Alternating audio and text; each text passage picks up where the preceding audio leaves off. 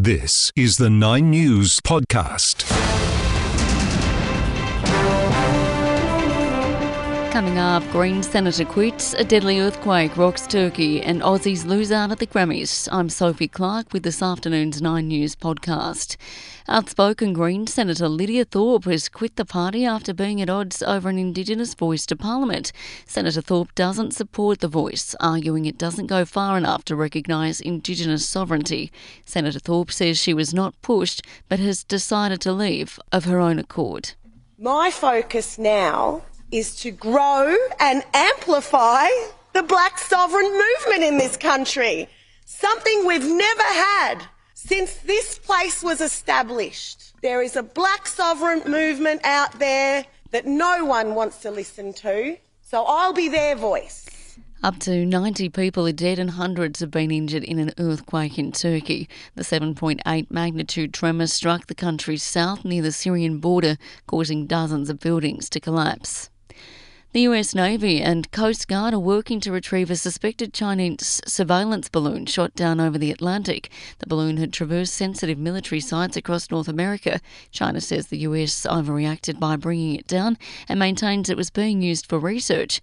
Australian National University astrophysicist Brad Tucker says it's more than just a weather balloon. At the very least, these balloons are quite capable. They can stay in the air for as upwards of 6 months. And in fact, if you want, you can deliberately change their flight pattern, the way they move, and they can carry a lot of stuff. So it's more than just a simple weather experiment. A report warns recycling schemes are failing to keep pace with the rate of plastics production, causing global waste to grow. The Minderoo Foundation has found an additional 6 million metric tonnes of single-use plastic was created in 2021 compared with 2019. It believes greater investment in recycling programs will be key to keeping waste under control. Close to 45,000 people in remote Australia live more than an hour's drive from any primary health care. Analysis by the Royal Flying Doctor Service shows the lack of adequate services is linked to lower life expectancy, with women in remote areas likely to live 19 years less than their counterparts in the city. A bull shark expert says there's a higher risk of attacks during summer because of an increase in marine activity. Their suggestion that WA authorities should start tagging bull sharks to learn more about their behaviour following a deadly attack in the Swan River. Marine ecologist Johan Gustafsson says if there's noticeable activity on the water, it's probably best to stay away.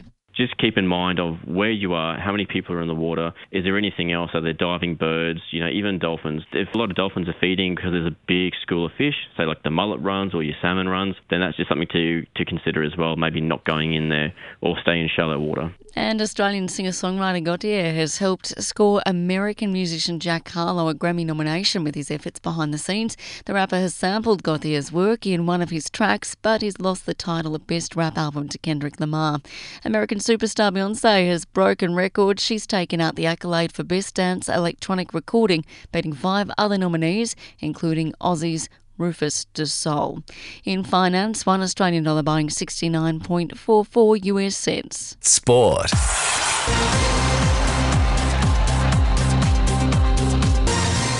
NRL stars Latrell Mitchell and Jack Whiten have flown into New Zealand to play in this weekend's All-Stars match. The duo has been cleared to play for the Indigenous side despite being arrested for brawling outside a Canberra nightclub.